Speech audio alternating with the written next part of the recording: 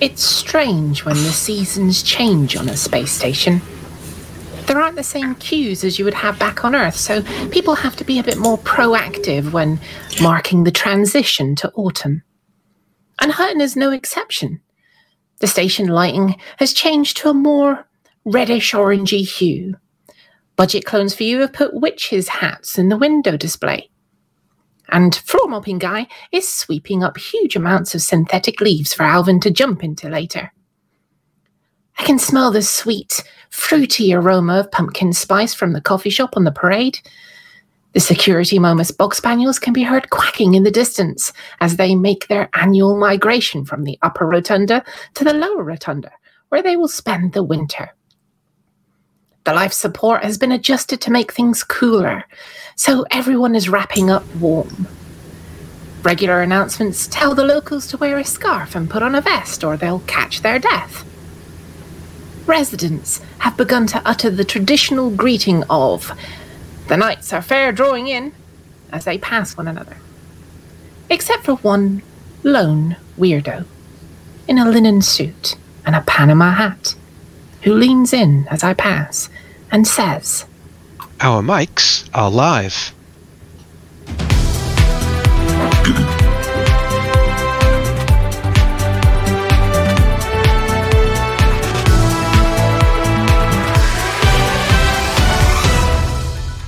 Welcome to Hutton Orbital Radio. I'm your apology officer, Mia Harkness, and I've been down to the Hutton Infirmary for my winter jags from Nurse Wyeth.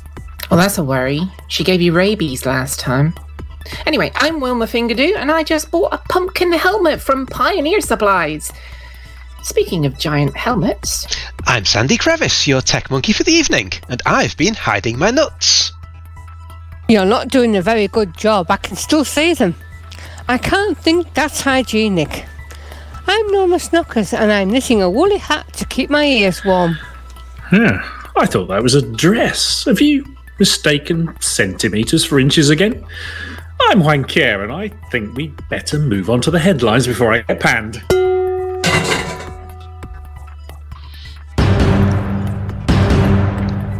Rudolph's Python has a smashing time. Lab-grown brain plays Pong in space. Too hot, too messy, week 10 update. Anyone seen Norma's T9? Station sections quarantined after chili cook-off goes wrong. I look forward to not having to mention Avik. And I look ahead to the week's community events.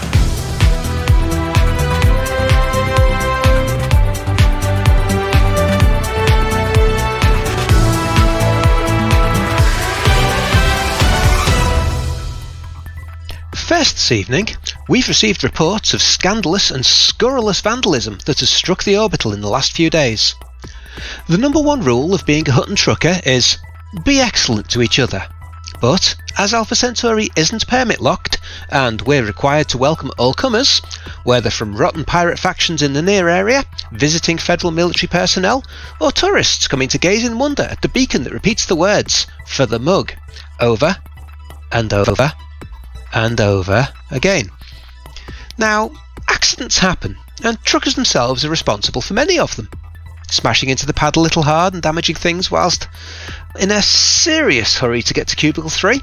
After all, it's a long flight and many of us have been quaffing the Kitten brand coffee from our mugs en route. Or damaging the pad after a rather over-enthusiastic liftoff whilst trying to escape from Cubicle 3.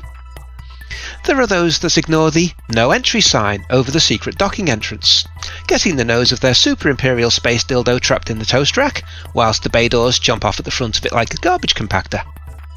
However, security forces of Hutton, and for security forces read the Momus Bog Spaniel Security Detail, are hunting a particularly naughty miscreant who has been causing the most heinous damage to people's pride and joy. Commander Avanteon also known as this station's very own Rudolph Hooker, got back to his ever-so-purple Python last Friday with a view to heading out to do some muggings, to find that someone had smashed in the canopy glass. The piece of meteorite used could be traced back to a nearby mining rig full of heavy metals. Pythons have very strong canopies, sometimes even able to withstand direct impact with a limpet at over 400 metres per second. However, whoever it was that put this glass in did a proper job, covering the inside of the ship with teensy-weensy little shards of glass.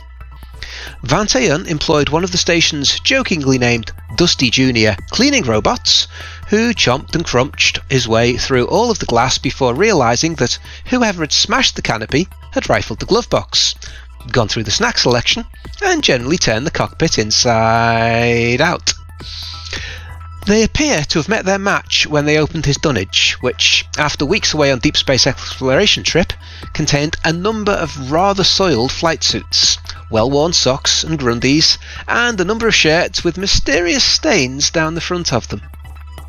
Station security have released a description of the wrongdoing so-and-so by stating that judging by the strength required, they'll be 8 foot tall, with a right arm like a basketball pitcher, and of course very likely to be looking like they've just stuck their head in the school gym locker and inhaled deeply. Medical teams are on standby to revive them if they are discovered, and the quarantine bay is being prepared. Astroglass were contacted, raid the canopy repair, but it turns out that only one pane of the glass was broken, and the Python's asymmetrical layout is a problem. They can't repair the ship for a number of weeks. When Van Teyen offered to put the other pane in with a hammer so he could get a full replacement under his insurance, he was threatened with arrest for criminal damage. Scientists have created what is touted as the galaxy's first entirely lab-grown brain capable of playing space pong. A collection of only 1,000 or so artificial brain cells has proven sufficient to be able to pilot a ship up and down at under 100 metres a second in front of a toast rack outside the station. I'll start again. Thank you for the bongs. Scientists have created what is touted as the galaxy's first entirely lab-grown brain capable of playing space pong. A collection of only 1,000 or so artificial brain cells has proven sufficient to be able to pilot a ship up and down at under 100 metres a second in front of a toast rack outside the station and successfully intercept incoming ships. This groundbreaking research is intended to prove quite how little grey matter is needed in order to be officially classed as a station troll. Their research has also shown that the more brain cells are grown in a lab, the worse the little noggin nugget is at intercepting incoming ships. As a side effect of the work, they've realised that anything over 2,000 cells appears to develop a conscience, and instead of ramming incoming ships, actively does its best to avoid them. And at over 3,000, just sits there connected to a visual input, giving out distinctly, "Ooh, pretty" vibes at the passing ships. The Puffins were refused permission to take this experiment any further and actually install some of these biological marvels in ships as a commercial offering, as officials were worried that should they become self-replicating, they might take themselves to a nearby war zone or Hazres and start attacking any passing members of the Pilots Federation. Rumours that police interceptors around stations had already had such tiny bundles of neurons installed behind the controls are unfounded, as it takes extra special kinds of training to scram a commander with quite that accuracy. Scramming being the descriptor for flying at speed towards an incoming ship with the warrant scanner ticking over before lawn darting into the canopy just to make sure you get a decent reading from the whites of the pilot's eyes.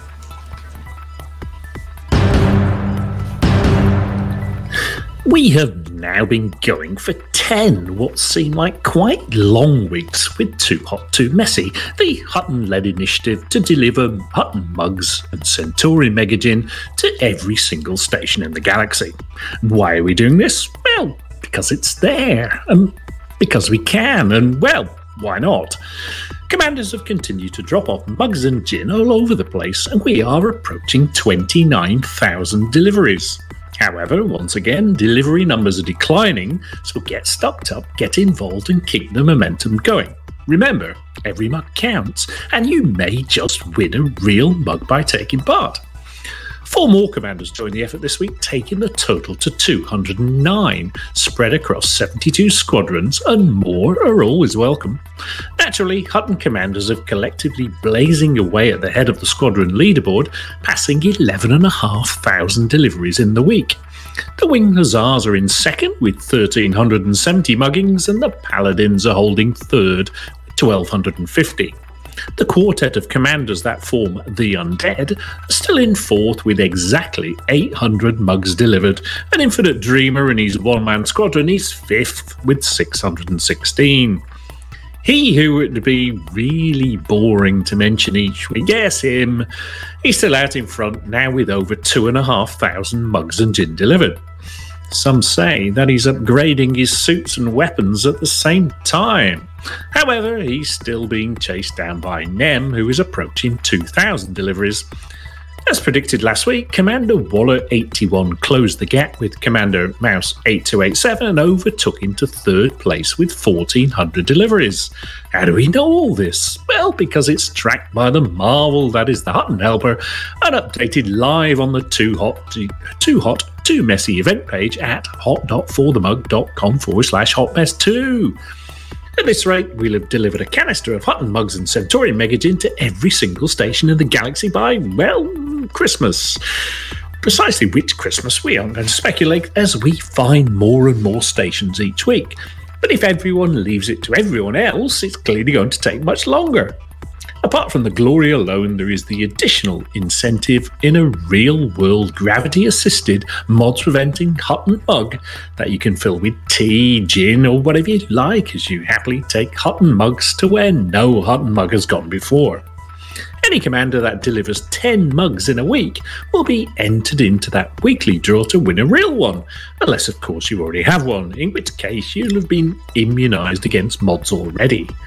9 commanders have accomplished this so far. You can see a little golden mug next to their names in the top commanders table. And keep listening for this week's winner to be announced in the waffly bit after the news.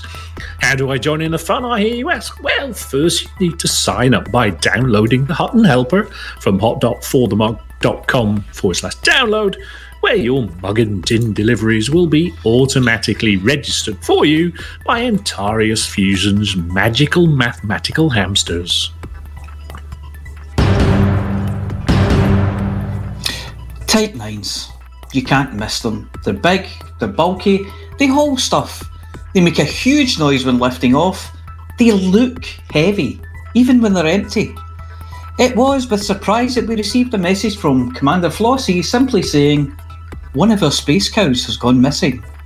Flossie had parked it in a station storage facility and popped out in her Dolphin to do a few important deliveries, and then returned to find it gone. What's more, the station computer had listed it as sold to the mysterious gentleman from Utopia.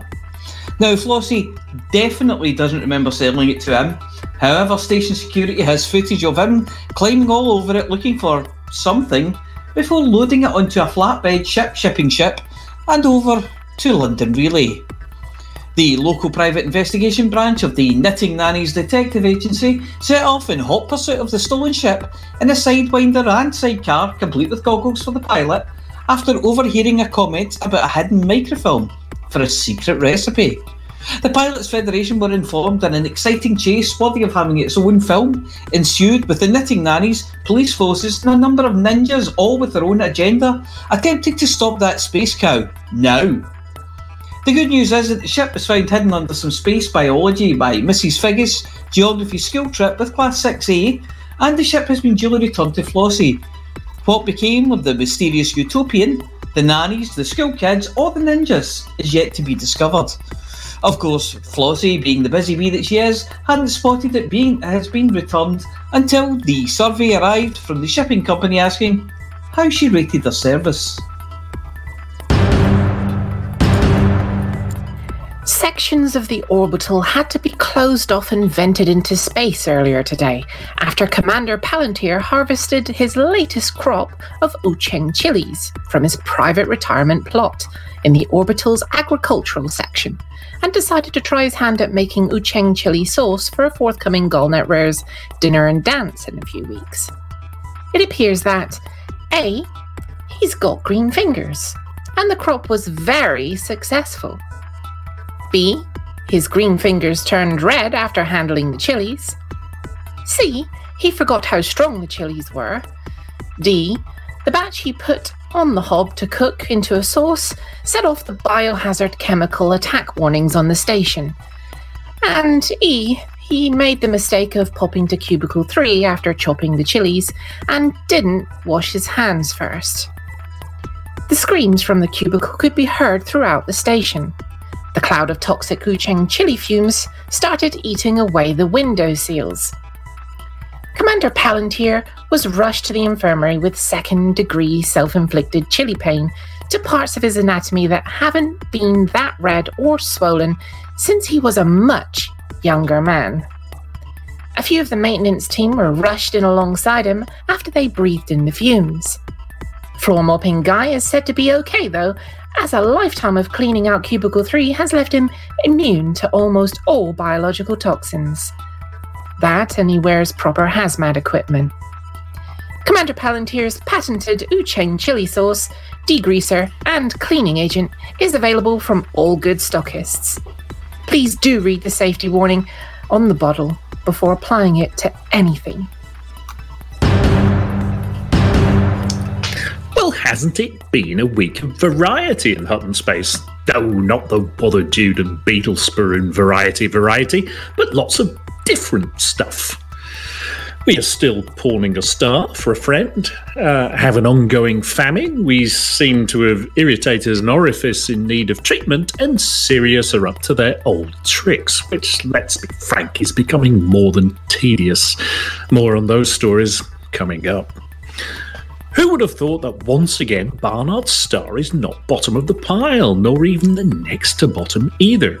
Further, low system on the poll isn't even LHS 450 this week, although pedants can dismiss this as a technicality, which, if you recall from last week, we are pawning for another faction, which is lying low on 32.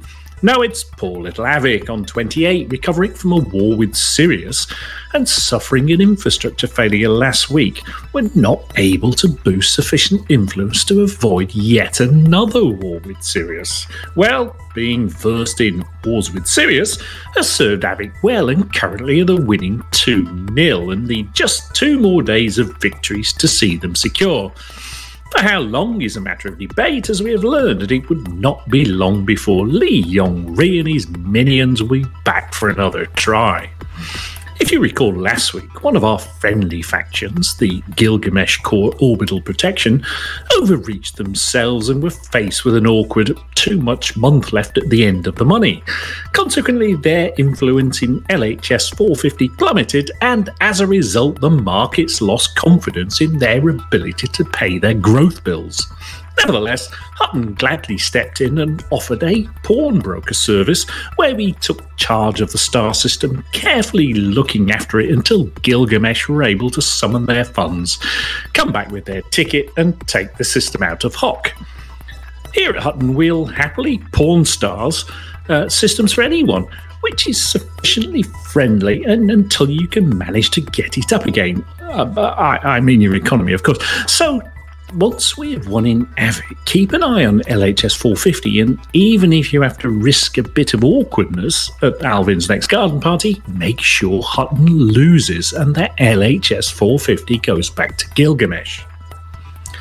Enjoying an extended period of smugness and enjoying a week off from its regular slot at the bottom of the pile due to the war in Avic is Barnard's Star, now on a reassuring 36. 10 fleet of Just Lost Clark Terminal in another war, sorry Hanky, and another civil war is just starting, tying up 20% of the influence, but it's a reasonable week to try to improve Hutton's margin. The great deal we got from Honest Dave with his passing fleet carrier Emporium sounded too good to be true, and it will come as no surprise that it was.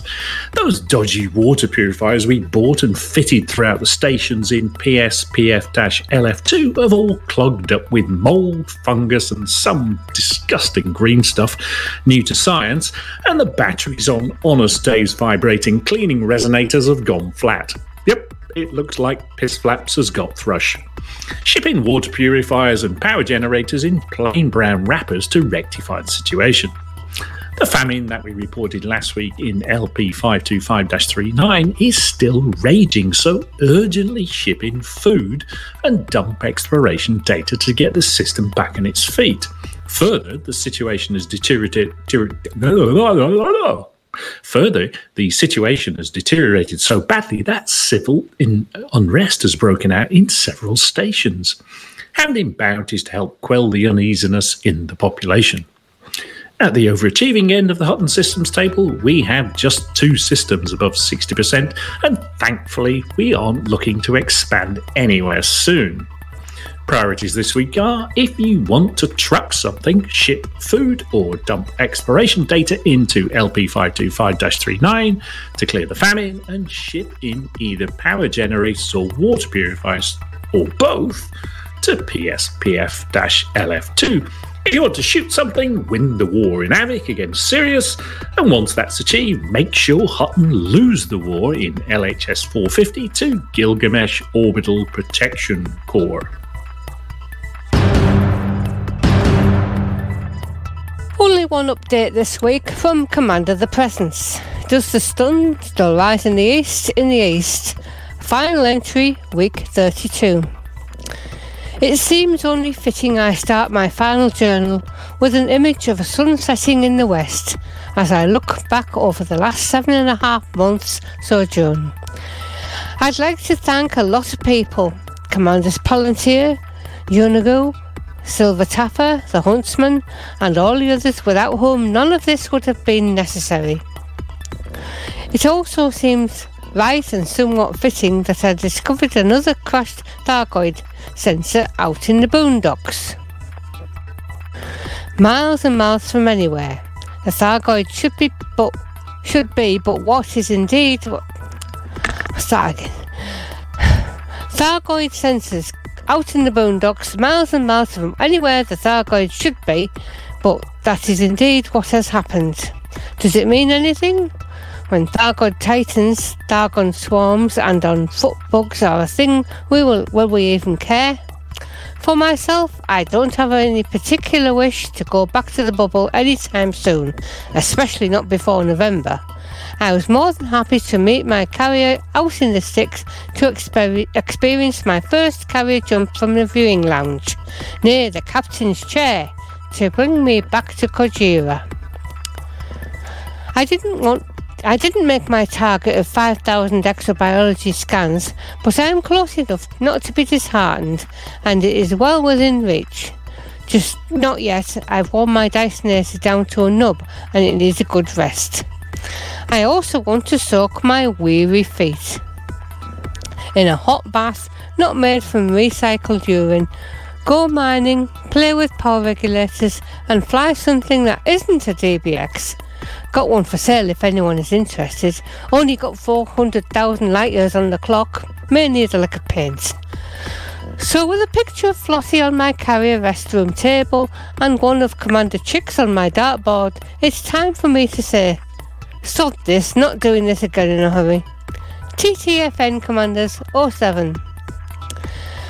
This is the last report from Does the Sun Still Rise in the East? So unless anyone has any further reports of their events, we could be a bit short of material next week. Do you have an event going on or due to start shortly?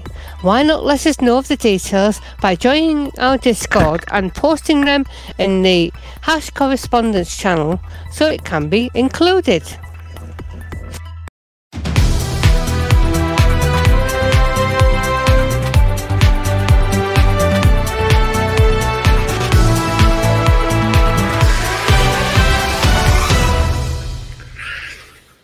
Well, we made it, Well. I think. Well, We're on time too. That Almost was, completely seamless. I know, right? weren't many scenes in there. Completely. Almost. Almost. I'll tell you what, Restarts and we an had errant so many bong. news stories that we actually ran out of the news under theme and had to restart it. I didn't notice that. what is that? I thought my connection had gone down, so I kept going. Kept going. I was looking at the connection icon going, don't change, you bastard. It's all gone quiet. Why can't I hear things? I'm talking to myself here. Nothing new Well, there. that's nothing new, yeah. Yeah. So, Amelia, Yeah, I'll ask Yeah. you. I'll ask you. ask the usual question. Yeah. So, did you see the Frontier live stream? Nope. Oh, Funny if you'd been here last week. I didn't see it last week either because it was on a different day and I was busy. they're very confusing with the Frontier live stream. I've noticed. What's confusing about them? Well, they're never on, or they're not on the right times, or they're not, broadcasting when I can watch they it. are fortnightly. Yeah. On a Wednesday Yeah. or a Thursday, though. It's changed to Wednesday. And anybody from the night shift, there are subtitles on Twitch telling you what fortnightly means. It's not. No, it's not that game. No. They've also changed to a later time on Wednesday. Have they? What time Yeah. is it now? Is Yeah. it 5 o'clock start? But Really? Something, I can't remember. That was something like unless It was unless it's quarter just that past one last week. week. I get confused whether it's just for 1 week or whether it's in future. But Now It's all so confusing. yes. Is that 5 o'clock game time or 5 o'clock BST? Oh. And give it a month and it'll be the same. it'll be Ah, the well, same, yeah. But yeah. I can't wait for that. End of this month. And then yeah. the clock radio in my bedroom will be wrong. Oh, all my clocks will start to be right again. Oh, though. it's such a faff. I wish they'd leave the time Yeah. alone. Yeah, the good news is the clock in your cooker will be right again. Well, this is true. This is true. And the clock in the car. I don't know if it's the same for the other presenters, but every Thursday I sort of wake up going, "Oh, it's Thursday." But this morning I woke up. It was sort of, and 6 o'clock today program Radio 4, and I can't remember, was it Amal Raja? I can't remember who was on, but he said, "Good morning. It's 6 a.m. and it on Wednesday the 13th of October." And I was like, "Hang on. I know I've just woken up, but I'm not that asleep that I don't know that it's not Thursday the 13th, not Wednesday." And they went through the whole program and never mentioned it. So, They probably just thought it's 6 a.m. Nobody's listening. do you think radio? Amateur. Well, Yeah. I to be honest, I was listening to it at 8:30, but Yeah, more seams than a Hutton broadcast. Yeah. exactly. If the pros can do Yes. it. We get the See? date. We get the date right every time. Well, apart from the 1,300 years out. or It's just whatever, you know. just the year that Yeah. we can't get right. So if there's no live stream, what do we talk about? Well, What about space stuff? space stuff. Space stuff. Have you seen Britain's attempt to to the space race? No, what is it? Can't get it up. Well, Is it yeah, that Top Gear program where they put a reliant Robin on a rocket? almost. No, that probably probably reached a greater altitude. Well, there's a British rocket company called Skyrora, and their first attempt, their first launch ended What the heck is that? shortly after liftoff. The booster just ditched into the sea. Okay. It looked like some schoolboy effort of building a rocket. It does have a sort of very liquid sticky back plastic look to it. Oh, but it's It's a black. very British look, isn't it? Yeah. And it's kind of launched out of what can be best described as a shipping container. Yeah, it's a shipping container with a rainy background and some, When you say shipping container, do you mean Amazon box? it could be Yes. an Amazon. But I Yeah, like it could that. be. It's a black and red rocket, and it looks good to Hang me. on, I'd say that's more orange than red. Yeah, but orange is even better then. Look at it. Orange just faded red. Yeah. It used to be red. They left it out in the sun too long. Yeah. See, No, this is a British rocket. Never gets Okay, lost rain. in the Left sun. out in the rain too long. It'll be rust. And it's everything you've come to expect from a British rocket. So It's such a British scene though, that with the sea at the back and the mist and the rain. Yeah. That's It's right. just looking yeah. a bit dreich. And it's do you know what it's fueled on? It's fueled on kerosene. Rocket fuel. No, Chip it's not shop rocket fat. fuel. Chip Misery shop and fat. despair. Chip shop fat's close. It's Melancholy. fueled on kerosene, which is basically paraffin, which is basically aviation fuel. Oh, And gas. Is it Calor gas? No, who said No, Calagas? it's diesel because it's 4p a litre cheaper at the moment. Oh God, wouldn't it be terrible if they put petrol into a diesel rocket? Maybe they did. You have to get the AA out to come and empty the tanks. Can you So, imagine pulling into a Tesco petrol station and seeing that at pump number 4 with somebody with the filling it up? You'd never get it. You'd never get it under the canopy.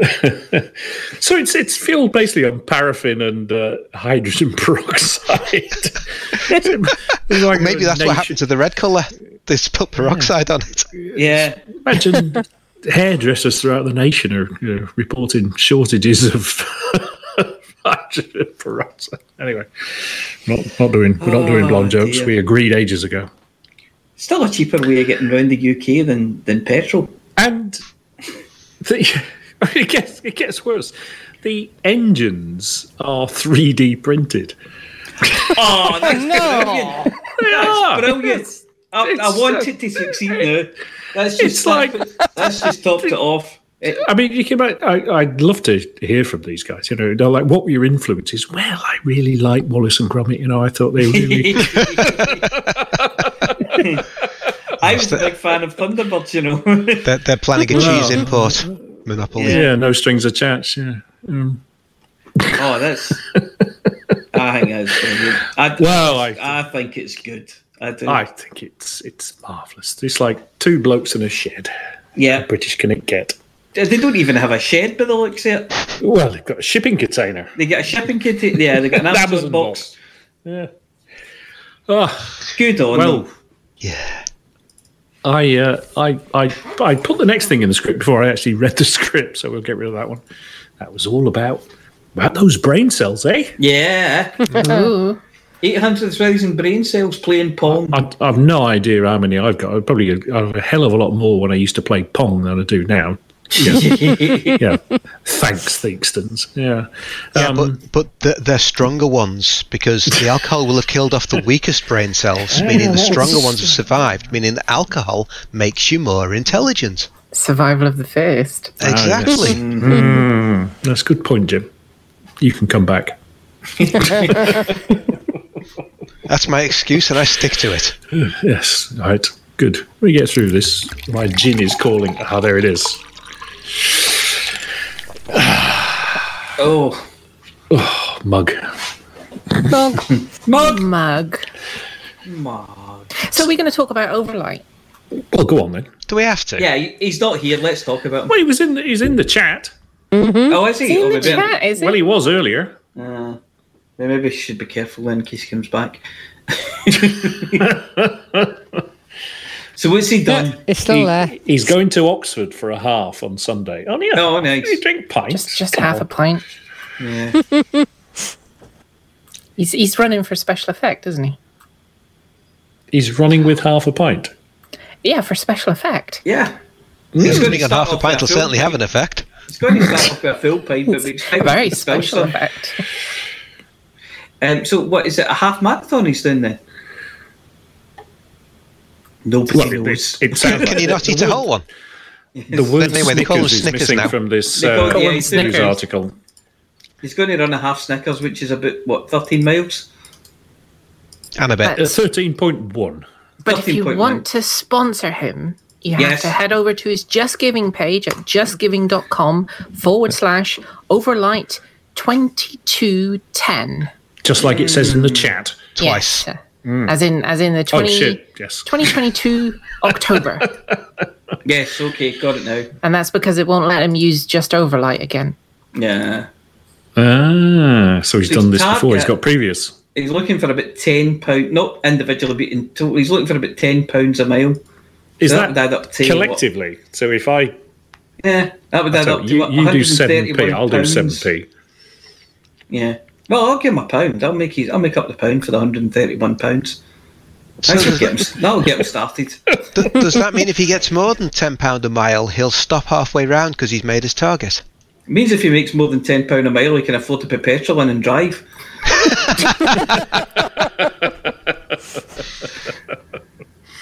If he makes more than £15 a mile, he's got a rocket up there he can use. Yeah. Yes. If he makes more than £20 a mile, he can put the heating on when he gets home. Yeah, but only for a few minutes. Yeah, only for a few minutes. So, yeah. It's time. It's time that you've sat through all this nonsense. It's now time for some actual useful information, I think. Useful to one person. Yeah. Yeah. Well, it's useful generally. Spectacular for one person. One person is going to be very I think Helen's got some news for us. Flossie's got some news for us.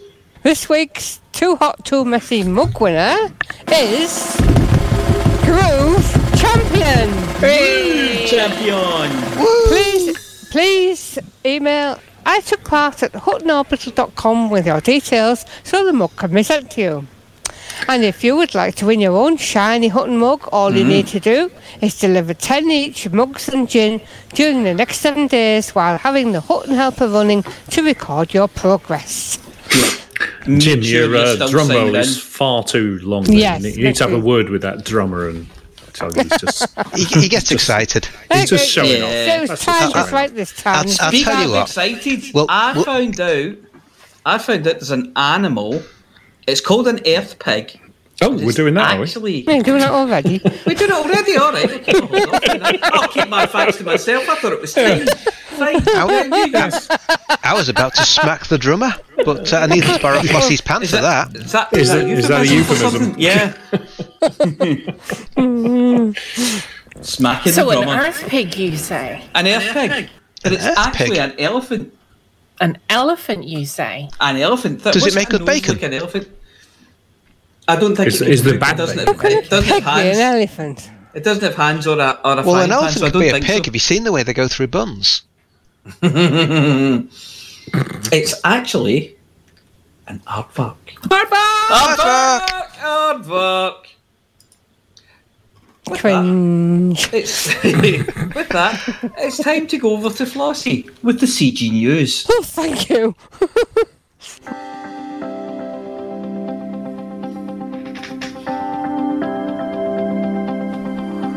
It's Flossie. It's Flossie. It's Flossie. It's Flossie.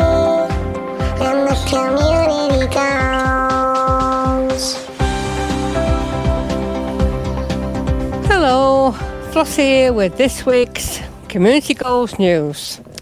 Last week's CG, the Thargoids, fighting the Thargoids, finished just short of Tier 8. 1.4 trillion out of 1.5 trillion credits earned. What the heck was that? Thargoids repulsed by Operation Tyndareus. Pilots Validation alert. Allied forces have successfully defended the anti-carry system from Thargoid vessels. The defence operation was centred around the megaship Kumiho Sky, which hosted the Alliance and Sirius Corporation's joint anti-Xeno task force. A declaration of victory was made by Admiral Nicholas Glass. Operation Tyndareus is officially a triumph. Alliance Defence Force and Sirius Navy crews have fought side by side to protect the people of Andikavi from the Thargoids. The aliens withdrew from the system en masse following several days of hard fighting. The task force were ably supported by many freelance pilots and ACT squadrons, who can now claim their rewards from the Kumiho Sky. These include unique pre-engineered heatsink modules for qualifying Xeno hunters. In addition, the modules will shortly be commercially available via official Sirius Corporation technology brokers. Prime Minister Edmund Mahon expressed gratitude to all those who took part, remarking that the long delays in making the Strategic Defence Pact a reality have finally proved to be worthwhile. In response, Councillor Cato Kane highlighted reports from witnesses that many Thargoid vessels withdrew into hyperspace before human forces overwhelmed them. She added, "Would the result in Andakavi have been any different without serious corporations' involvement? We have seen the Thargoids retreat while several conflicts were still evenly matched, just as in several other systems recently. Did this military pact deliver anything that the ADF could not have achieved alone?" And this week's new CGs. No CG today, Thargoids have gone away. And that's it for this week's CG News. Flossie told you what to do. And now we hand over to the Kenny Rogers and Dolly Parton of news, singing Thargoids on your screen. It's Beetlejuice Witherspoon with Galnet News Digest.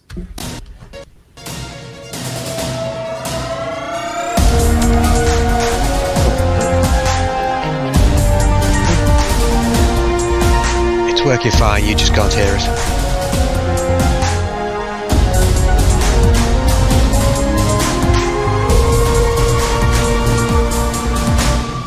Galnet News Digest, 13th of October 3308. We read the news so you don't have to. In this week's news, the Federation wrestles with its conscience over its persecution of Thargoid cult members. The number of Stargoids rises to 5, and test subject D2 decides to reject Azimuth Biotech's kind offer of incarceration.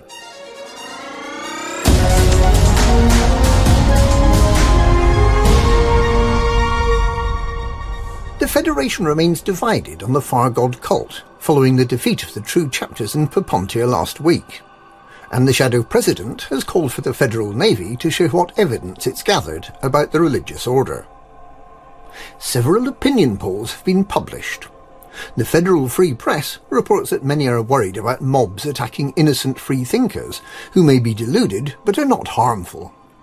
By contrast, Hudson supporting Seoul Today published the results of a multiple-choice questionnaire that its readers could fill in using crayons, which indicated that the Thargoid cult are traitorous cowards. Shadow President Winters strengthened her condemnation of the treatment cult members have been subjected to. The right to religious freedom is guaranteed by the Federal Accord, she said, and she called for the Federal Navy Intelligence Office and the Proactive Detection Bureau to share with the judiciary whatever evidence they've gathered to back up their claim that the Thargoid cult members are guilty of sharing classified material or of sabotaging anti-Xenu operations. 2 weeks ago, Secretary of State Lana Berkovich proposed making the Thargoid cult illegal. Winters called upon Congress to reject this proposal, which he characterised as a desperate attempt by President Hudson to boost his flagging popularity by blaming minorities for the inability of the Federation to hold back the Thargoids. Meanwhile, the Sirius Alliance coalition is being well supported in Andakavi, and many billions worth of combat bonds have been issued. However, just as in Teketjal, Chunpindit and 42N Percy, the Thargoids do not appear to have been defeated. Rather, they seem to be testing the water. After the arrest of thousands of True Chapters cultists in Papontia and the persecution of many more throughout the Federation, it seems that many of the former federal resident Thargoid cultists have been radicalised to join the True Chapters aboard the Testament and Perdition megaships, both of which have moved to an unknown location. It's speculated that the megaships are trying to avoid attention from the Federal Navy. But before the events in Papontia, the first apostle of the True Chapter spoke about establishing a new Thargoid colony, and it's certainly possible that new religious bases similar to those in Atane may be under construction. It's unclear what the Federation plans to do with the cultists it has arrested.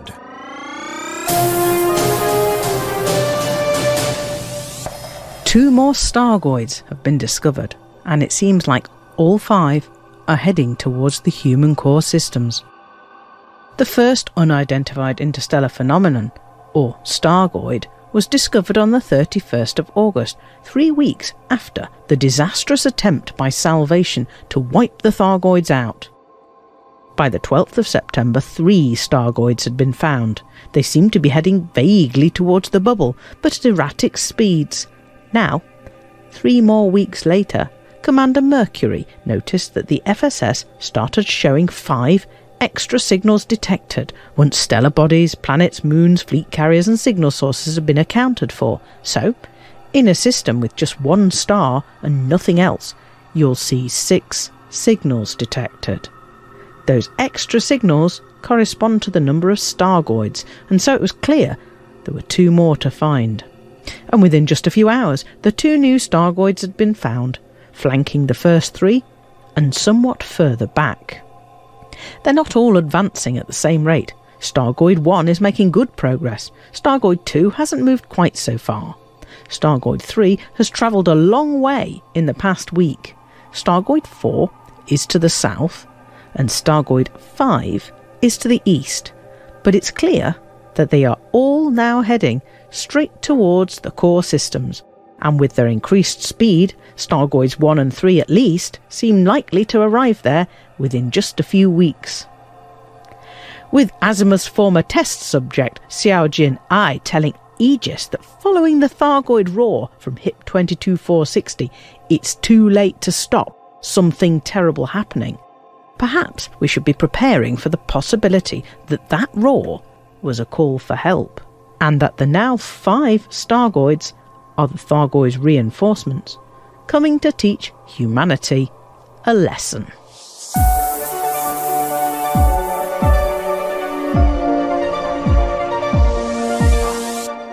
The sole survivor of Azimuth Biochemical's terrible Project Seraph experiments, which attempted to get humans to fly Thargoid spaceships, has rejected Azimuth's attempts to get her once again under their control. Xiaojin A, who was known to Azimuth as test subject D2, placed herself in the care of Imperial scientist Professor Albert Tesreau, who was one of the leaders of Aegis Research, the now defunct tri-superpower Xena Research and Defence Organisation. Azimuth Biotech's CEO, Torben Rademacher, suggested that Tesreau may have put pressure on D2 to reject his offer, and in a confession that contradicted his earlier claim that Azimuth had no idea what Salvation had been doing at Oaken Point, he said that Azimuth has details of all the surgery carried out on the Project Seraph test subjects. Professor Tesreau put out a long statement in which she revealed that Xiaojin Ai has been hiding from Azimuth and that she has no reason to change her mind now. She suffered a series of invasive surgical procedures when held captive at Oaken Point, and although her health has improved, she has an implant in her cerebral cortex designed to interface with Thargoid technology that cannot be safely removed. Tesreau is working with engineers Ram Tah and Ishmael Palin to better understand the procedures Azimuth has inflicted upon their former test subject, and the insight it seems to have given her into Thargoid communication, and in particular the so-called Thargoid roar. Following the symposium that Professor Tesreau organised last week, there are optimistic signs for Aegis.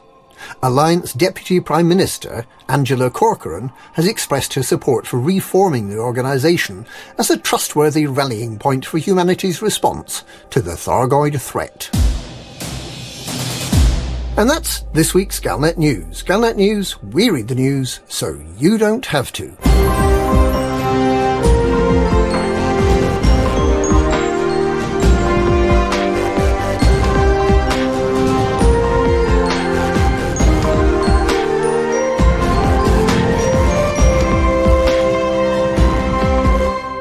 Thargoids on the screen, that is what they are, with an alien scream from the God of War, hyperdicting us to another world. And they'll be probing commanders, from one escape pod to another, Well, that's going to give me nightmares. I thought Beetlejude was going to be Dolly. Speaking of trauma-inducing visions, it's over to Mia Harkness with this week's Hutton Helper results.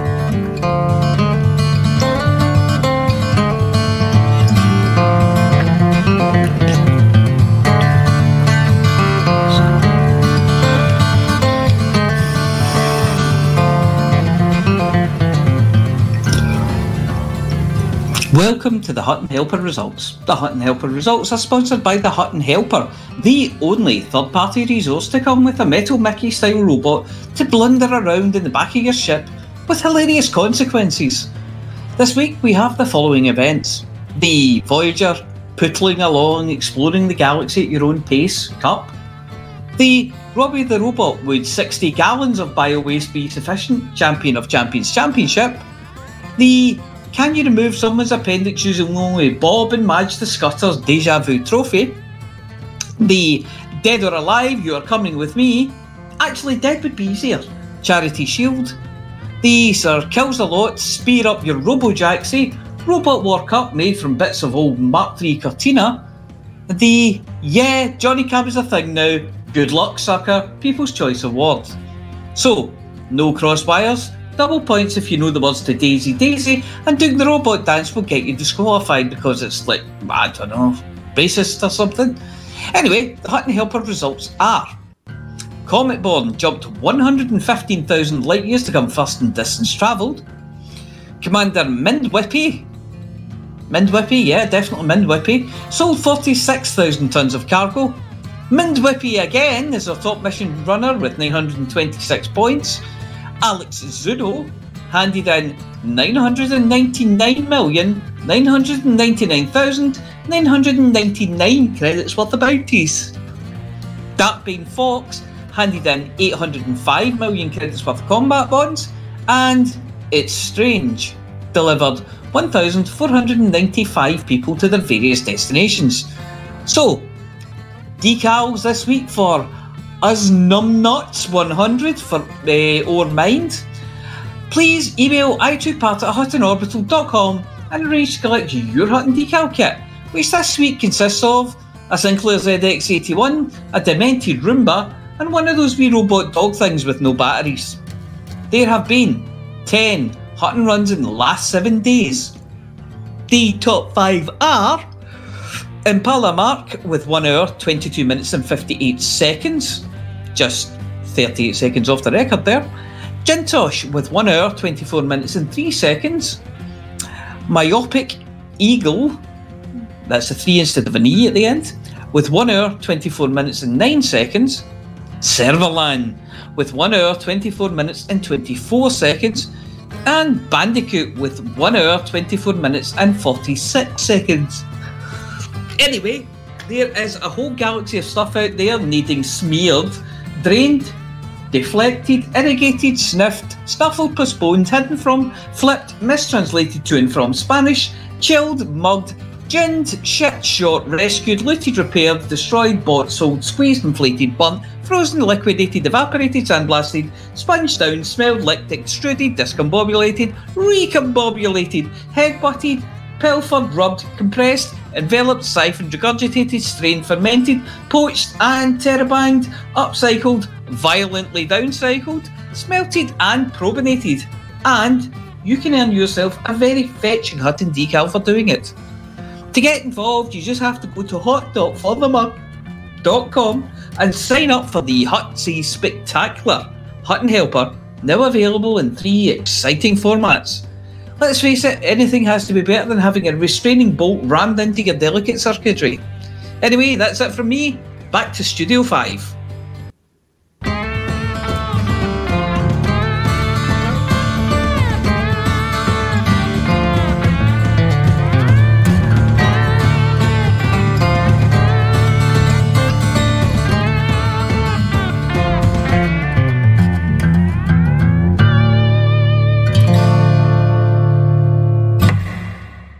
Thank you, Mia.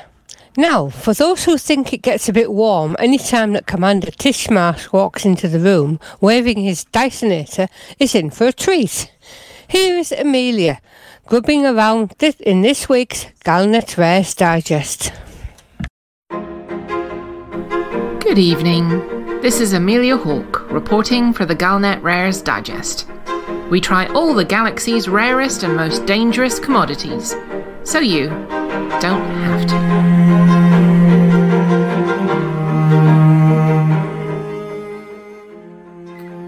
This week, I'm in the guest installation in Ussa. It's a lot nicer than it sounds.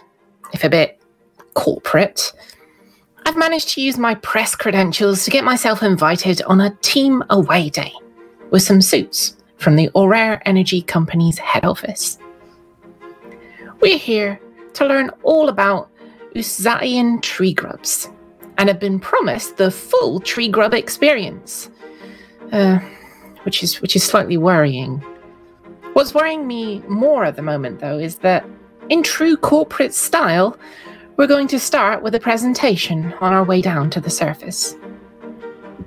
Our presenter, Malcolm, is about average height and build with medium brown hair and a grey suit. If I had to describe the colour of his shirt, I'd say it's extra medium. His voice would be monotonous if it weren't for the slight nasal whistle that I find hard to ignore. I can't remember what his eye colour is, and I'm looking right at him. If it wasn't for the promise of a goodie bag, an excursion to the planet and free food later on, I'd already have excused myself, gone to the loo for a prolonged scream, and I'd be in the bar sipping on the best indie bourbon already. Despite the best efforts of Malcolm, it's quite interesting. It's all about the history of Usatian tree grubs, which, much like the Aurora Energy Company, isn't native to Usa at all. Originally, they were Lavian tree grubs.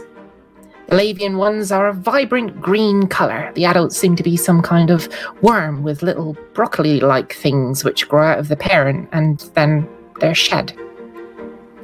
They burrow into a tree during their broccoli stage and slowly consume the heartwood while leaving the outer layers of wood and the bark intact. It gives them cover as they transform from grubs into their adult form, which is a big green worm. Well, turns out that those little florets were absolutely delicious, so obviously they were harvested to almost extinction. In an effort to save the species, some bugs were transported to a remote icy moon in USA, away from poachers, gourmets, and clumsy bastards. It all went well, but at some point the funding ceased and the facility fell into disrepair. Some of the grubs were left behind, and the hardy ones managed to survive long enough to set up home inside the giant trees native to USA 3A. The forests protected them from the worst of the weather, and the grubs thrived, slowly adapting to their new environment.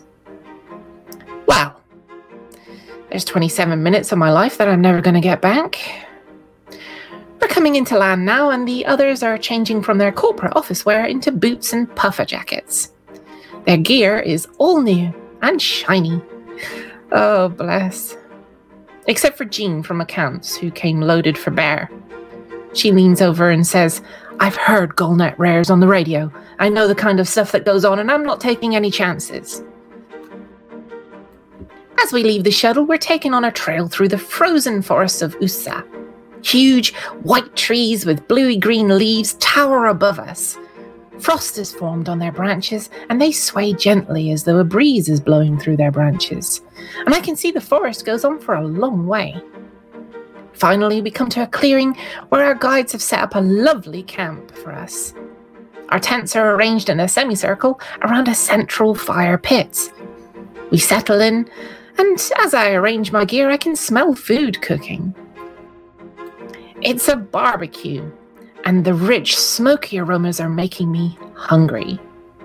We queue up with our plates to receive some delicious grub. Pun intended.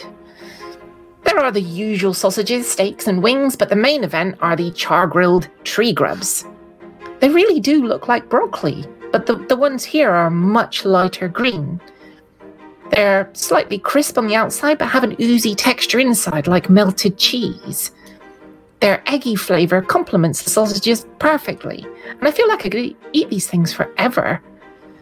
I do love a full brassica. After dinner, full bellies and lack of uniform means that everyone starts to relax a bit. Beardy Gavin from HR leads us off in an inclusive, non-judgmental, gender-neutral sing-along. No gangoolies then. It's so peaceful here among the trees and the snow. Malcolm is still with us.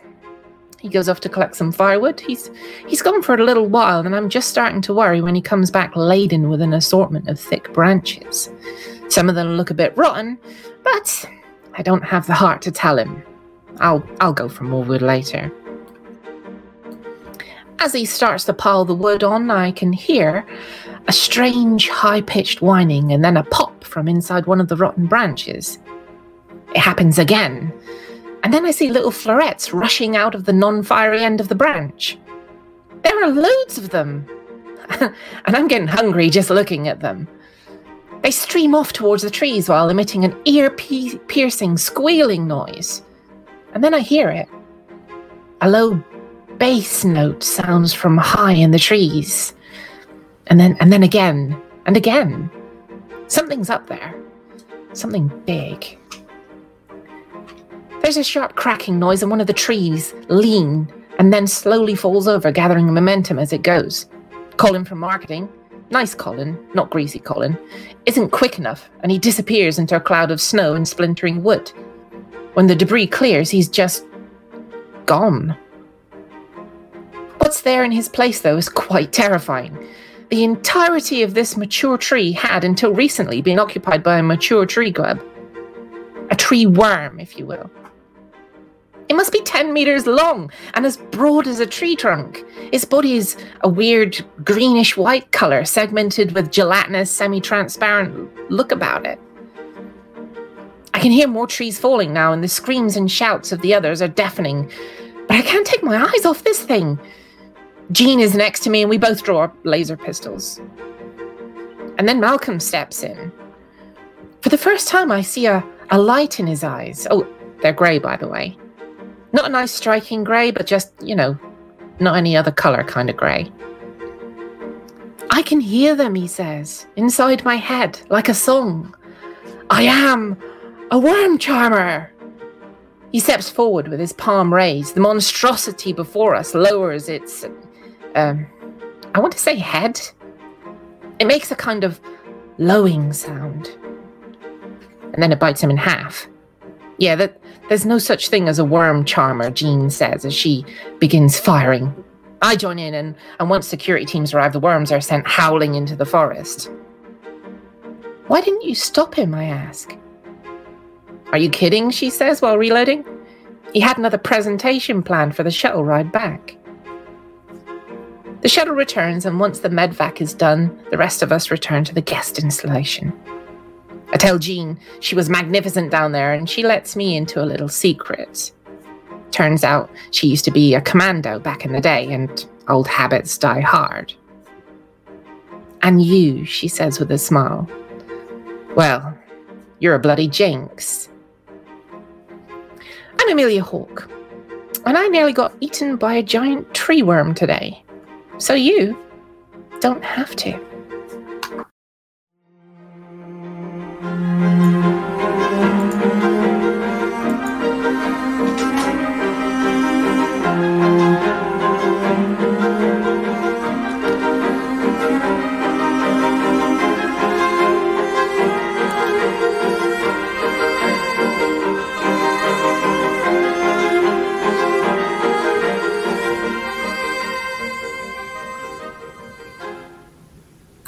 I never did get wood. That's a shame. Poor nice Colin. I mean, I wouldn't have worried so much if it had been easy Colin, but nice Colin. I know, right? Well, he was nice Colin. Nice Colin was, nice. Yeah. Briefly. Not greasy. Yeah. And Malcolm, obviously. And Malcolm. I was wondering when Malcolm is going to mention. The worm charmer. Malcolm, no such thing. Yeah. Jean for accounts is a bit of a surprise, though. Yeah. I was very surprised. Yeah. She's been listening to Galnet News Digest. Yeah, Galnet Rares. Yeah, you are a jinx, but it sounds it. Well, at least she's got taste in radio shows. Yes. True. True. That part we can agree on. Yeah. So were they really eggy then? Yeah, nice with a bit of bacon and sausages. Oh. How big are they? Well, when they're, young, not that big. They grow big, though. But I mean, like, baby's arm size, or like size of a what's-it, you know. Well, if you can imagine like broccoli, yeah, and that's like coming out of their butts. Lovely. And you know the size of broccoli, right? They're about the size of that. Yeah. So they're little broccoli florets. Ah, Well, no wonder you ate them. varies so much, you know. Eggy. Moorish. Moorish, yeah. Yes. Yeah. With like a liquid cheese centre. It's delicious. Oh, ooey gooey. You could dip your... No, I better not say that. I was going to say you should dip your sausage in there, but Beardy Gavin will be up to see me. I'll have to go to a meeting and then I'll have to go on a course. I think that's more than we needed to know. Yes. Same every week, though, isn't it? I can see him at the window now. What? Oh dear. Well, there we go. Well, So, do we have anything else? I don't know. Does anybody have anything else? Well, nothing I want to talk about in public. Yeah. Okay. Now I want to think fry up. Yeah, and an egg to dip your sausage into. Proper Scottish fry up with Yes. battered haggis. Tot scones. Black Proper pudding. square sausages. Proper square sausages. Yeah. Oh, delicious. Yeah. And plain bread. Plain breed. Plain bread. On that note, I'm hungry now. is it time again? Is it time for the thing? I think You it's know, time for the thing. Are you the blocking thing. your It ears? is. I haven't done this in a while. I think we need to Time warn for these the people. adjusting headphones thing. Yes.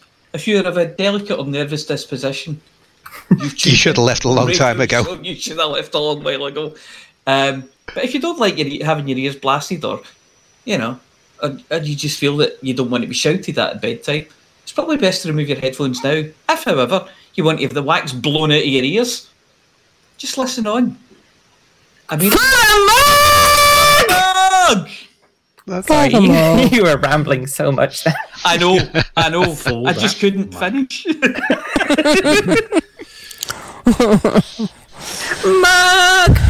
Mug. Glorious mug. For the mug.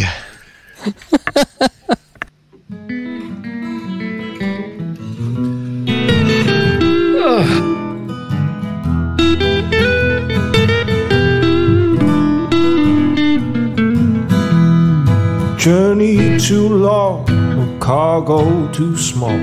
Profit margins never really mattered at all. Gonna take the cargo where it's needed today. Super cruising all across the Milky Way.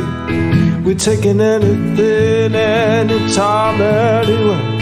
Loading all the teen out to the brim with the rest for the more, for the more, for the more, for the more. Yeah, you know just where we're coming from. For the more, for the more, for the more, for the more. Yeah, everybody sing the trucker song.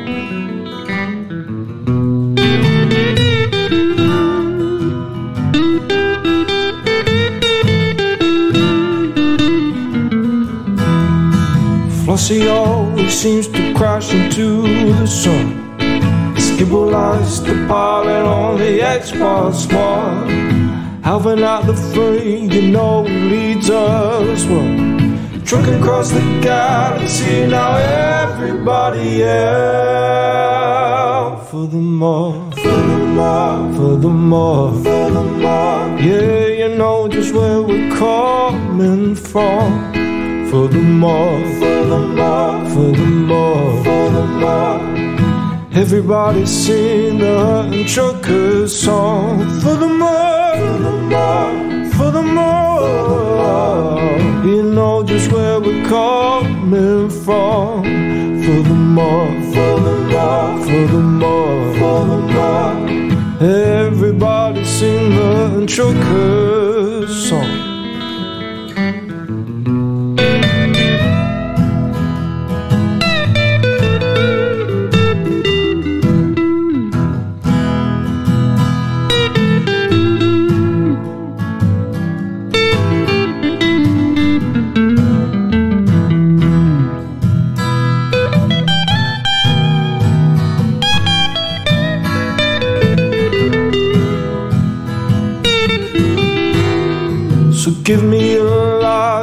out that I can land on, and I'll give you cargo and sing you my song.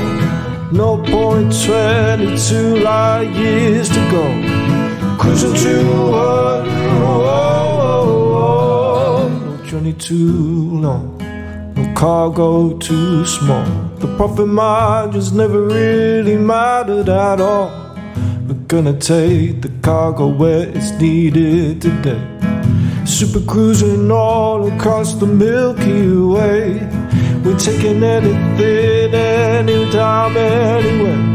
So shout it out loud, like you don't even care. For the more, for the more, for the more, for the more. Yeah, you know just where we're coming from. For the more, for the more, for the more.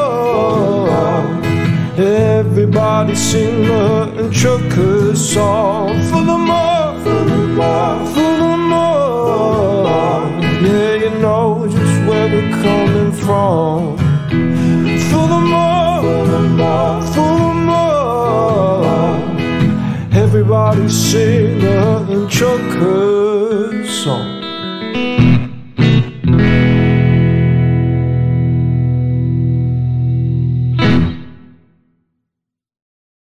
Well, ladies and gentlemen, that is the end of the show. Everyone's buggered off now, so why don't you bugger off too? Seamless.